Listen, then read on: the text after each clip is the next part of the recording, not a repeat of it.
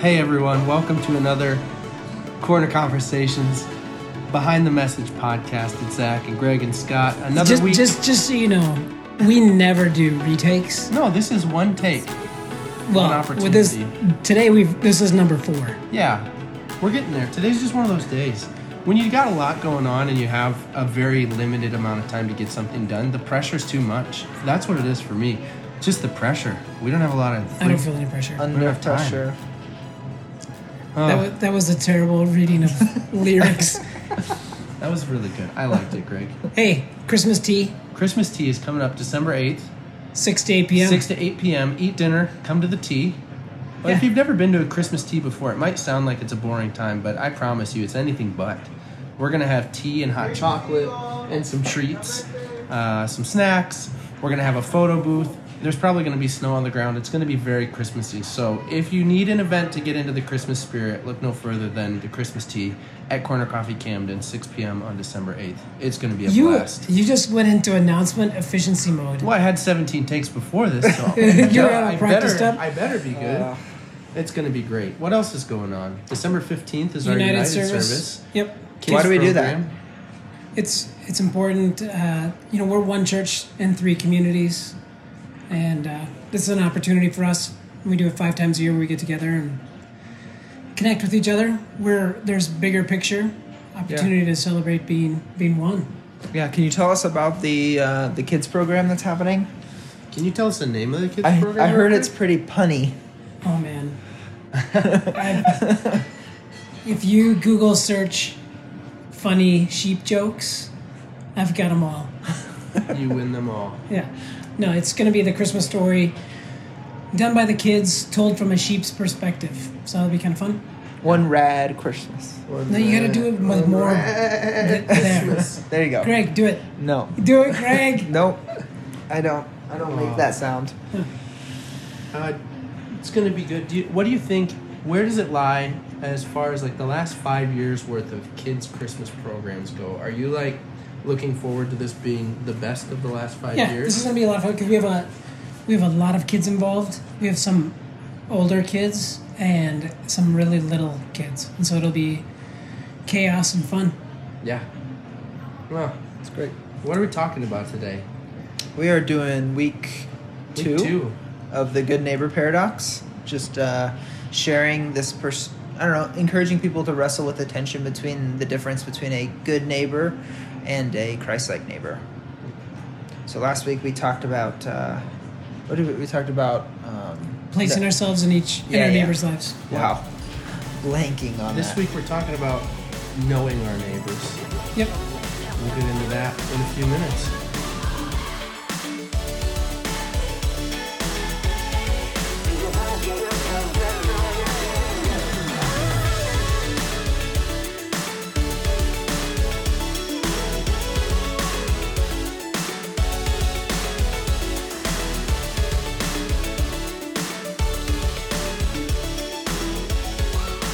All right, so Good Neighbor Paradox, week 2. Know your neighbor. We're talking about know and known, and jumping right in. You're looking at me. These 4 weeks we're going to be working through in the Neighbor Paradox are really cumulative, and each week we need to just make sure that we're looping back to the reality of what we've said so far. We talked about the first concept of placing ourselves in our neighbors' lives, and the tension between the good neighbor paradox. A cultural good neighbor really can be invisible, not seen, not known. Culturally, your favorite, your closest neighbor could be a neighbor that you don't even know their name. You actually couldn't even, out of context, you wouldn't even recognize them. So if you saw them at the store, you're my best neighbor, and I didn't even see you when you were in line in front of me at the grocery store or whatever. And Jesus, in paradox to that, was constantly placing himself in people's lives. Every day. He didn't just... I feel like Jesus was the guy that looked people in the eye as he walked by them. I think he waved and smiled. Yeah. He said hi, maybe. it might have got even crazier and more uncomfortable than that. Like walking right up to people's doors and, hey, it's good to see you. Like inviting himself in. Yeah. Yeah. Like, sorry, have I met you? No, I'm Jesus. Can I come eat with you right now? And so if you place yourself in your neighbor's life, we last week really encouraged people to wrestle with what does that mean? How are you going to do that? You don't have to be weird. You don't have to be offensive. You don't have to be even awkward, but you do need to place yourself in your neighbor's lives. That's the call of being a Christ-like neighbor. And then the next step that we look at this week is to actually know your neighbor. Yeah. And what is knowing? Because we'll talk about this, but I can know a lot about you, Scott, and that's not really knowing you. Some of it is, but just knowing a stat list about you. Yeah, we're going to do a little game where we're going to have people partner up and answer some quick questions, just some like the back of your baseball card about who you are. Mm-hmm. And the thing that really was found in that exercise is that you can know a lot about somebody and not really know them, or you can know very little about them and actually know them really well. Yeah. And I think the same applies to our relationship with God as we walk relationship out in the midst of questions. We can know a lot about God and still not feel like we know Him. Yep. We can also understand that maybe we don't have all the answers to who God is right now, but it's relational and we know Him even in the midst of not knowing all the stats. It's we get to keep pursuing both. And we're going to ask a question that I actually don't know if we collectively have come up with the answer. Maybe, I mean, it's what we're talking about. But if knowing someone is more than the stats, what are the keys to actually knowing somebody? Yeah. Yeah. How do you go into a conversation with the intention of wanting to know someone more than just stats? What do you say? How do you actually start that conversation? It's part of the cultural, it's the paradox too, is that when you meet somebody for the first time, I bet we ask the same 4 questions. Yeah. What's your name? What do you do? What do you do? Where are you from? What do you do? Yeah. Enjoying the weather? Yeah. If you're Minnesotan, we always talk about the weather. Oh, totally. I mean, but then, like, so flip it on its head. If you go up to somebody, maybe this is... how would you respond if someone came up to you and said, I want to know you better? Want to see your face? What is that? What's the next lyric of the song? Oh, yeah, Sonic Flood, right? Yes. Yuck. Yeah, today's episode is But, sponsored like, by how... Jeff Sonic. Dio.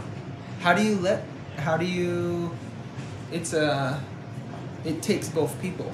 And so how do you I don't let know, people because know you better? the thing is that there are some people that I know that there's something really different when you hang out with them, how they interact with you, how they know you, and Different than what? just how the questions they ask, how they listen. I think that's actually a huge thing in knowing somebody, is that it's kind of like it's the question we ask as you walk by somebody. You know, hey, how are you? Good, good, good. And then you keep on going. I think sometimes we prolong those one-liners that we don't really listen to the answers and call that a conversation. Sure. So I think people that really get to know you are listening deeper. And- Asking good questions. Yeah. And sometimes the stats list, it does come up, but the intentionality behind it is, I think, what matters. Like, I could, just in passing, like, what are you doing this weekend? Just to make conversation, but what are you doing this weekend as a really intentional question because I want to invest in someone it's very different.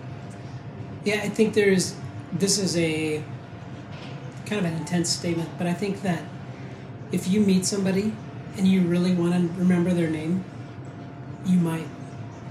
If you don't really, if I don't want to and don't really try really hard, I will not remember their name. And sometimes that's how we treat getting to know somebody too. We bump into them and we go, you know, hey, I'm going to go through these hoops and I guess put these stat things out there. But it's that same engagement where somebody says, hey, my name is Jim, and then literally 7 seconds later you're like, oh, buddy, Yeah. pal, it's so, man, you guys are the greatest, you know. So then, are you saying that getting to know somebody better is a skill that we have to learn? Because you said things like they ask better questions, they listen better, they maybe care more. Is that the answer? Well, I think where we're going today in the background behind this is that Christ-like is just deeply intentional. I think some people can get better. Hopefully I can get better at it. But I don't think somebody can say, I don't think anybody has an excuse that says, I'm just not good at getting to know people. So then for somebody who maybe isn't a good listener or is uncomfortable with small talk, or maybe they care about people, they're just not skilled in those things that we said. They don't know what questions to ask. Then if we peel back further, what can they do? Because I don't want to just say, oh, here's a list of questions to ask, or you just have to care about people more and it'll happen. I think there are some practical Yeah, well, the John 10 thing that we're going to look at, it's time. Yeah. Just spend time. Well, there's that, but for me, the beauty of these messages is at the end of them, us asking along the lines of, what's one thing I can do this week?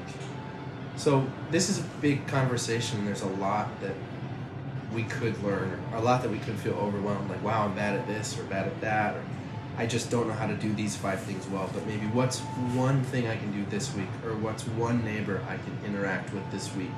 What's one small step I can take this week? It doesn't have to be all at once. It shouldn't be all at once. Or even like deeper than that, it shouldn't all be the same. Yeah, I do think there are some times though that we can say there's a universal truth in this that I think. Whoa, is millennial! I think you said it. You said time. I mean, I use the phrase presence a lot, and for me that's the universal. You want to know somebody and you don't know what to say to them, you don't know what to do, just figure out how to spend more time with them. You'll know them better. Like that. You don't have to be as skilled at asking questions or know what to say or be better at small talk. Just spend more time with them. There might be a reality that when you're actually getting to know someone, you know less stats about them than if you were to just focus on getting to know the stats. I think about my wife. Before I met her, if I were to go around and just find out who she was from other people, I could probably get a list of 100 things. But to sit for an hour with her in a vehicle and get to know her, I probably know less stats. Sure. But I know her much more deeply. Yeah. I mean, imagine if someone said, Zach, who is Joy? And you just started listing off the stats. Yeah. She's this tall. Well, it's pretty easy to do that. Yeah. Well, even to like go to the deeper stats, there's still stats. Like, there's so much more to people than even the deeper things that we might know.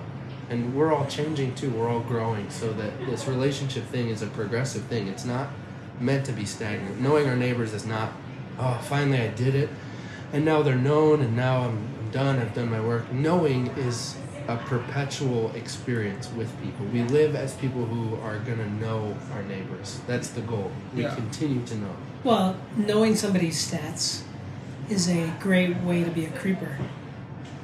Oh yeah. You know, you meet somebody for the first time. You actually have a conversation with somebody for the first time, and you say, you drop in the little one-liner. I actually know quite a bit about you. And then you list off all the things you discovered on Facebook. So, and then you end your debuting of all the stats and say, and I would know more if you opened up the security on your Facebook page. Yeah. We encourage you not to be that person. Yeah. One of the dangers or things that I've been thinking about as it relates to time and presence and growing that with people is, what do you do? So if presence or time with people equates getting to know them better, there's also this tension that I actually just want to spend time with people who know me best and that I know better. And so then you end up in this cycle of like, oh, I'm gonna always hang out with them because they know me, I know them. I don't have to go through the knowing process anymore. And then versus realizing how this process works and using it intentionally of like, oh, I can open up my life to others by purposefully spending time with them. Yeah. One thing that we actually don't have planned to talk about in this series, I don't think, we should maybe bring up is that if you're looking to really follow through and be a good neighbor, place yourself in your neighbors' lives, know them and be known by them, meet needs by spending, again, time, real needs for them, and actually hope and invest in the best for them, connecting them to Christ and so on. The thing that breaks it all is if your life is just set up where you don't have any capacity. And so probably the number one thing for most people in our culture, it's funny that we haven't really even talked about this, is that if somebody doesn't build capacity into their life, it doesn't matter. You're not going to be able to be a Christ-like neighbor. Sure. You could be perfectly set up, and without capacity, you don't have... Yeah. It's like I'm passionate about it, I care about it, I love Jesus, but I just... Do you think that it's easier, though, for people to just use that as an excuse versus that be the actual reality? So I don't think that people's lack of capacity necessarily means they're actually busy, or need to be busy. It's, you can say, I have no time to hang out with friends. I spend 6 hours a night watching Netflix. Okay. And so making capacity is not necessarily eliminating the hard to eliminate things. It's priorities in the midst of even when you do have discretionary time. Yeah. Yeah. I mean, I think like a lot of the relationships that I've built have come out of moments of where I would say I don't have capacity. Like relationships with people that we've done work with and connected with through work things. Yeah.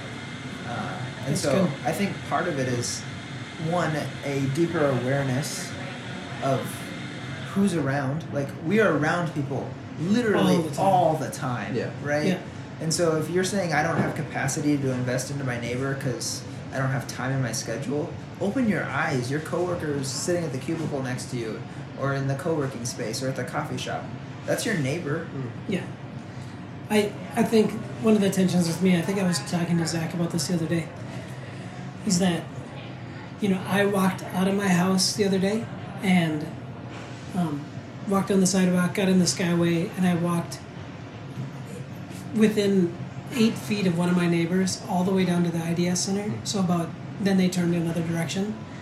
So walked about a half a mile within 8 feet of each other, and we didn't say a word to each other. Mm-hmm. Now, they were about 8 feet in front of me, and I guess I could have grabbed their shoulder and turned them around or something, but the thing is I think in human history, I think that's really new. Sure. I think that's really new. Yeah, and I don't know what to do with it. Yeah. Well, step one is I need to place myself in my neighbor's life. And then on that way, I don't think somebody would say, you know what, that half-mile walk to the IDS Center was so much worse because we got to know each other a little bit on the way. I know. Yeah, I would challenge, probably of the three of us, maybe I'm wrong, but I feel like I probably have the most fear of interaction and people. No? Okay. I feel it, so maybe I'm just really good at that not coming out. You are the most people person. Well, yeah. I guess okay. I'm afraid of a few things in interaction. But the culture that we live in and we even perpetuate, is that the word? Perpetuate? Sure. Yeah. Yeah, I used the word. Is one that it is we keep ourselves safe and we keep to ourselves, and it's so uncomfortable to be the one to say, hey, can I talk with you as you walk? Can I interrupt you? We don't like to do that, but... See, but I don't think... Why do we have to say those things? Because it really is an interruption culturally. Or just like, Yeah. I mean, you don't even have to say that though, but what would it look like for someone as you're walking for 20 minutes? I think about my neighbor as they're outside to just go spend 15 minutes asking questions, talking, and even if they're kind of giving me this signal like they don't want to have conversation, I've just got to feel that like there's a lot of people that we live near that continually are keeping walls up, and for a reason. They have fear. But what does it look like when they're like, wow, that person for 20 minutes, they just invested in me? I don't think that if you approach your neighbor and they say by nonverbal or verbal say, yeah, I don't really want to talk to you, creeper. I don't think being Christ-like neighbor plows through that. No. And just says, no, I don't think you understand. Jesus wants me to talk to you right now. Yeah. No, in fact, that's one of the things that I think Christians are really afraid of in being a Christ-like neighbor, is that you have to be weird and disruptive and manipulative. Yeah. Not that. But in the moment when maybe someone's not talking back, they're not giving responses, it could be a really quick moment to be like, well, fine, I'm not going to talk to you. And I think Jesus continually he was always asking questions. And I wasn't afraid of I think that people's fear response would probably be played out much less than we would expect. Yeah. Yeah, I mean, the part of it is who are we doing this for? Yeah. It's not about me or my feelings or even like my feelings that I project onto somebody else. But if I really do believe that God cares for these people and that there's purpose in them and that my job as a Christ follower is to help empower them in that. Yeah. By not engaging, we're essentially stealing that from them. Yeah. We're going to look at John chapter 10, and it is Jesus using the picture of a shepherd and sheep as how Jesus knows us. And a shepherd has, like Greg, you were talking about, the foundation of a shepherd's relationship with his sheep is time. An infinite amount of time alone together. And the sheep is comfortable. The shepherd is like fully sold out for the safety and protection of them. They respond to each other. They know each other. There's empathy. There's understanding. And Jesus says, listen, I know my Father and you know me. And I'm willing to die for you. Then we jump ahead to, again, Jesus' words where he says, a new command I give you, love one another as I've loved you. So we are supposed to love like a shepherd. Yeah. And the couple of questions that we're going to be ending with, and these are just, again, this is a great series to say, yeah, I remember that I'm supposed to place myself in my neighbors' lives and I'm supposed to know them. And I understand that it's important to do that, and I know that you told me to do it, but never, ever, ever, ever do anything. And so just to wrestle with these things so that somebody would go from, yeah, I get it, but what are you going to do? Is how does knowing Jesus impact your knowing your neighbor? It's just a foundational question, because you can, Zach, you talked quite a bit about this, is that if you just want to, if you say, I'm going to willpower knowing my neighbor, apart from knowing Christ, what is the difference? Is there a difference if you truly know Jesus? Yeah. And the other side being, if you only ever decide to pursue a relationship with Jesus and say it's too much cost or commitment or whatever to know my neighbor well, so God, it's just you and me, and I'll know my neighbor when you lead me. We have to choose this thing of knowing our neighbor. It'd be really sad if I spent my whole life never investing in a neighbor. There's both.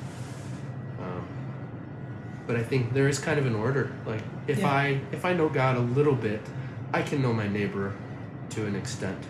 But if I have a really depth of relationship with God, I think it empowers me to know my neighbor even more. And they have to happen together. Jesus, man, he was with his Father.